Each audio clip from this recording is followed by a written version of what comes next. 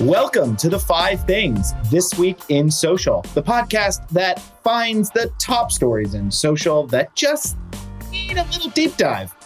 We edit it down to just five, and yes, we do edit down the stories meticulously so that you can sound smart during all those awkward few moments before a Zoom call really gets started.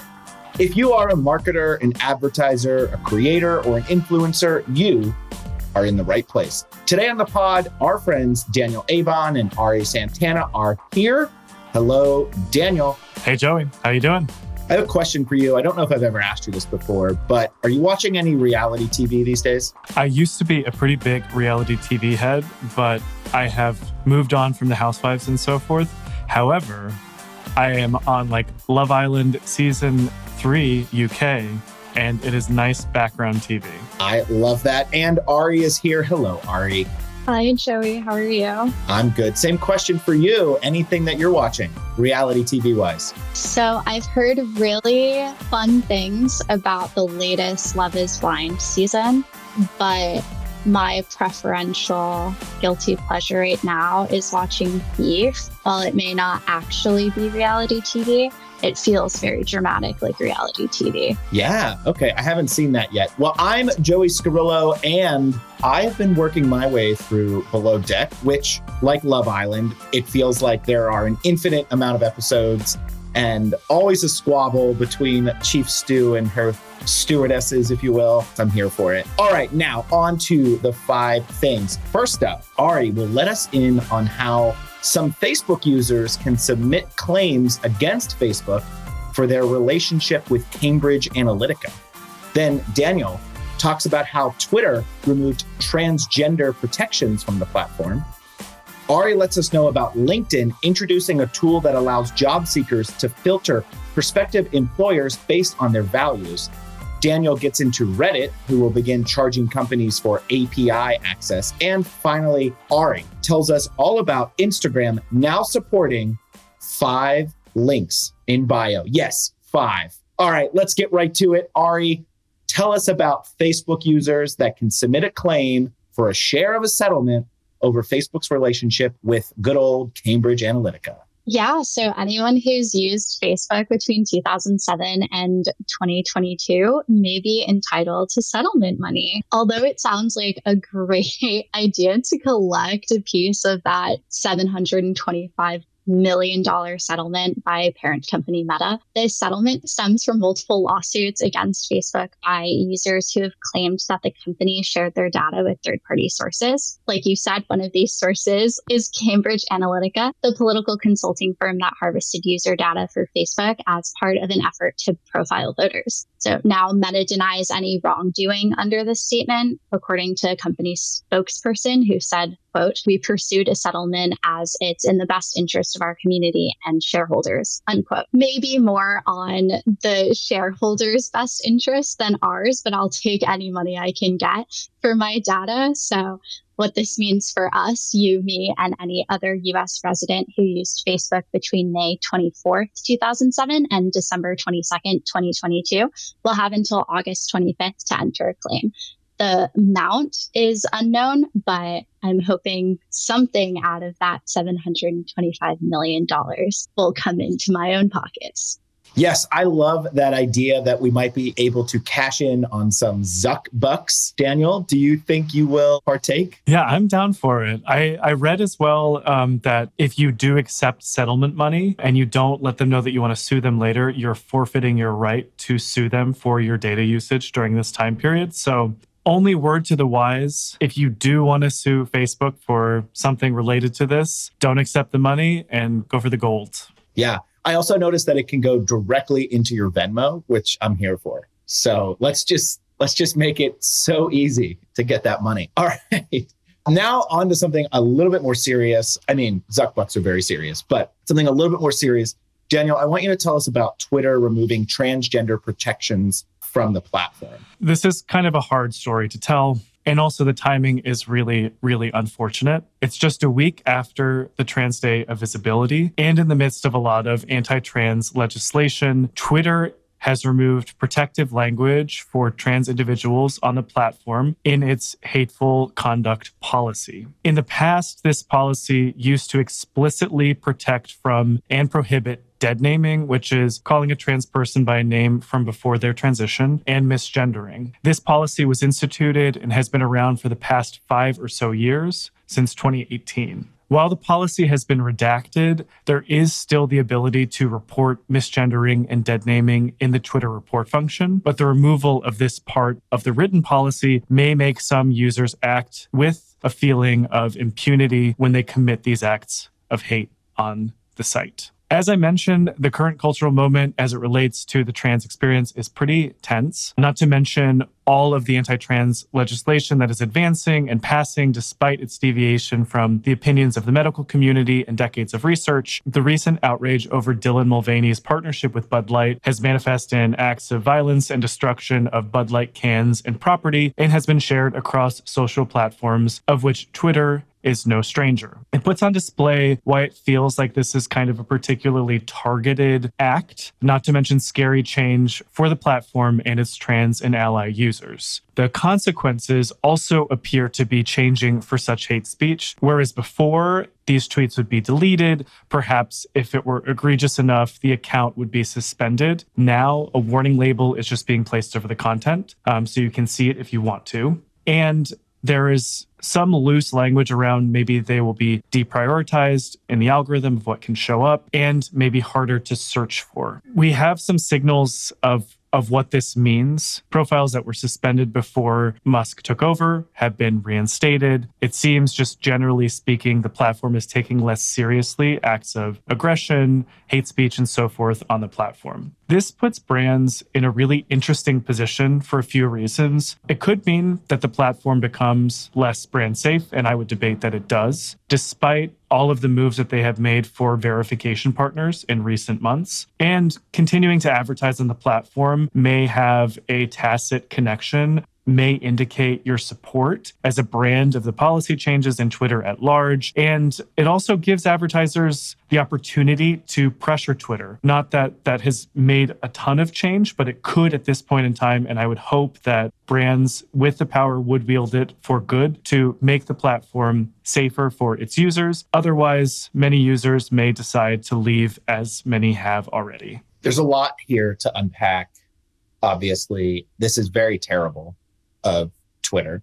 Ari, when would you say enough is enough for users and for marketers? This feels like yet another notch in Twitter's belt and a controversial decision made by Elon Musk. I know we've discussed in the last episode that this is like Twitter's flop era. People don't trust the platform anymore. And now this is getting serious. People don't feel comfortable, and brands may not feel like this is a place that they can, have a presence on. And it may actually be kind of that final straw amongst a lot of people. I feel like this really does need to be a big headline as people consider where they're going to spend their ad dollars on platforms and where their eyeballs are going to go when they're scrolling on their phones. I know personally, I feel like my Twitter usage has gone down a bit. Daniel, do you feel like your Twitter usage has gone down at all? Like, does this affect you as a user? It does and it doesn't. I feel my Twitter echo chamber is a lot of people speaking out against these types of moves. I wouldn't necessarily call it like a cathartic space, just because there is so much conversation against these types of acts and what's been going on in the country. But it complicates things a lot further than whenever Elon first took over. And I am constantly reassessing, is this really how I want to spend my time and allow my time to be monetized? Yeah, it really does make you think. And I think for our listeners out there, as you're using your social media, just consider everything that we talk about on the show and how that affects your choices and the platforms that you use and spend money with. All right, we're going to move on over to LinkedIn. Ari, why don't you tell us about LinkedIn introducing a tool that allows job seekers to filter prospective employers based on their values. Speaking of how you spend your time and where you may decide to work, I think this is a great segue. Yeah, definitely. Speaking of values, LinkedIn started a new commitments tool that is letting users screen companies based on those values. LinkedIn recently conducted a study that highlighted the growing importance of company values in attracting and retaining employees. They found that 87% of workers in the United States prioritize organizations that share their values. This trend is most notable in younger generations who are willing to leave jobs that don't align with what's important to them. So the commitments tool is letting organizations select and display their values, choosing from things like work-life balance, diversity, equity, and inclusion initiatives, career growth and learning, social impact, and of course, environmental sustainability. And for the skeptics that may be listening, the commitments tool allows organizations to back their displayed values with proof, whether that be corroborating files like annual reports or articles about the company and their values, and any policies that may pertain to what those values and speak to what those values are. However, it's ultimately up to the job seeker to evaluate exactly how closely their own values align with the company's. This is just another tool LinkedIn is rolling out to help put the power back into the hands of job seekers. It's hard enough as it is deciding the right career move, and I think this is a really great opportunity for LinkedIn to prove to be on the side of their job seekers.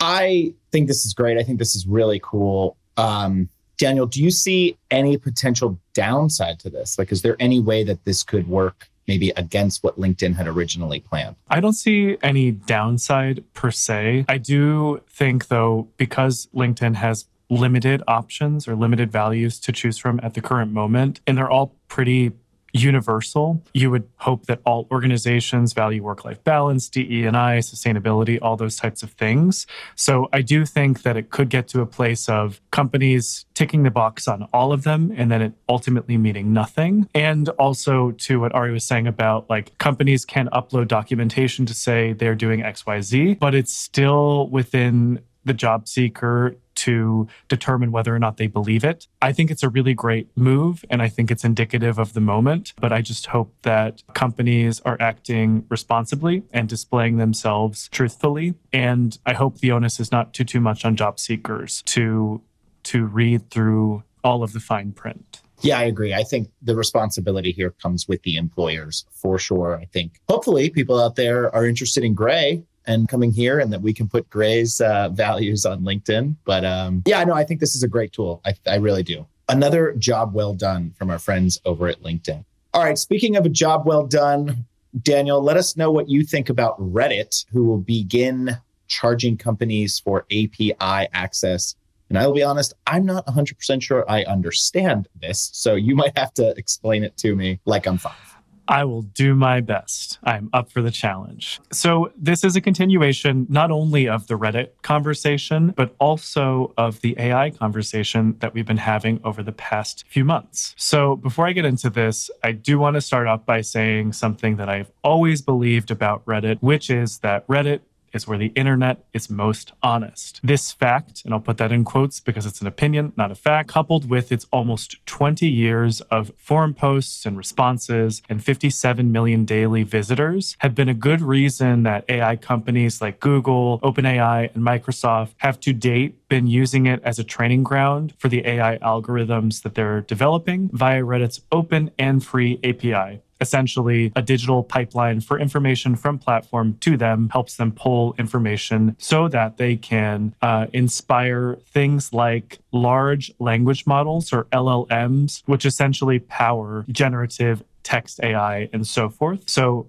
Reddit is no longer going to be allowing or granting developer licenses with their new data API terms. And they will instead require these users and really companies and the use case of LLMs and so forth to enter into a separate monetary contingent agreement with Reddit, whose terms are not yet clear. What is clear, though, this data is no longer free to companies and they will have to pay for it. This news comes ahead of an anticipated IPO for the company later this year and the likely need to monetize as many components of the platform as possible to appear attractive to investors from the onset, but also to be more profitable when answering to them over time. In its open spirit, the platform has long allowed API access for moderators, and this will not largely change. However, they're going to be providing dedicated moderation tools as opposed to Firehose access, as it's called in the industry. This news for me and just all the conversations we've had over the past few months about AI is interesting because of all of those AI stories we have discussed, from the sheer explosion of consumer-facing generative AI platforms to how these platforms come to be and the responsibility that they have to their source material and inspiration. This is one of the first instances of a company biting back, so to speak, and saying, you will not get this information for free. You have to pay for it. While it is sort of Redditors posts that are being used, I'm sure that the TNCs dictate that this is actually Reddit's intellectual property, and so they have the right to protect and monetize it, as do entities like Getty and other sources for AI platforms and algorithms. I'm curious if this is going to be a signal for other of those companies to gatekeep, and I'm not using this necessarily in a bad way, but it's their prerogative to hold tightly onto the information that supplies AI algorithms and will possibly make them either more expensive. So the access that we currently have that is largely free to AI could come at a fee, or it may limit the scope of those AI tools, or ideally be part of what makes it more honest and responsible down the line.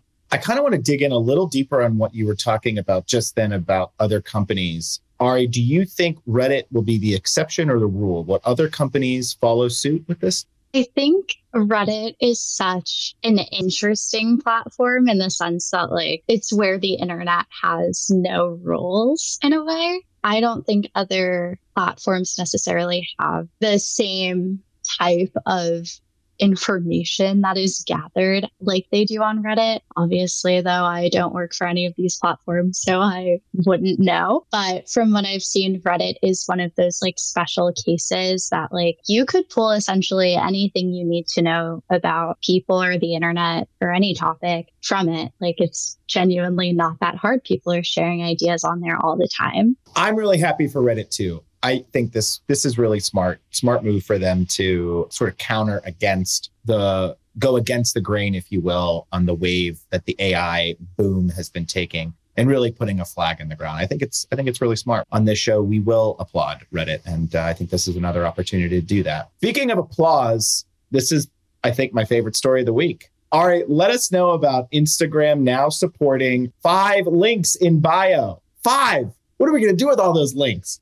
You are entirely too excited about this. But I guess we could say goodbye to Linktree, which is really sad. But Meta announced that users can now add up to 5 links on their Instagram bios, rendering these link in bio startups essentially obsolete overnight. Startups like Linktree came to existence due to the platform limitations on social networks like Instagram, who limited users to just 1 link to direct followers to content outside of the app. This update may be an attempt to kind of box out potential threats. In March of 2022, Linktree raised $110 million from investors in a deal that valued the company at $1.7 billion. Now that creators can add links directly to their Instagram page, there might not be much of a need to manage another account. Does essentially the same thing. But Linktree has been around since before I was in college. So why would it take Instagram so long to roll out this highly requested feature?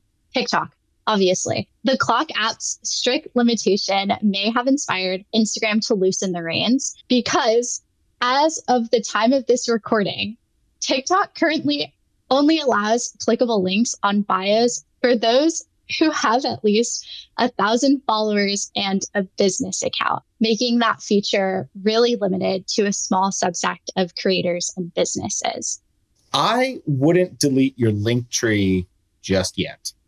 Daniel, have you seen this multiple links in action yet on an Instagram page? I have not had the good fortune, but I am kind of interested in it because, some Linktrees do only have like 1 or 2 links. Some Linktrees like comedians that I follow, as an example, have like individual dates, and they get a lot of value out of having like 12 or so links off of their Linktree. So to your point, I don't think it's a reason to delete Linktree just yet, but it may box Linktree out of a decent amount of income as people who are just linking to other profiles or their own website will just take advantage of this. Yeah, so I was playing around with this on Instagram, and it offers you the opportunity to put in the link and then have like a title line where I would imagine that's where you could put like what the link is. And on my profile, as of the time of this recording, it shows me the full link. So like all of the characters in the link, and then it says, and one other. And I don't think I can get to that other one. Oh, that's just not very clean.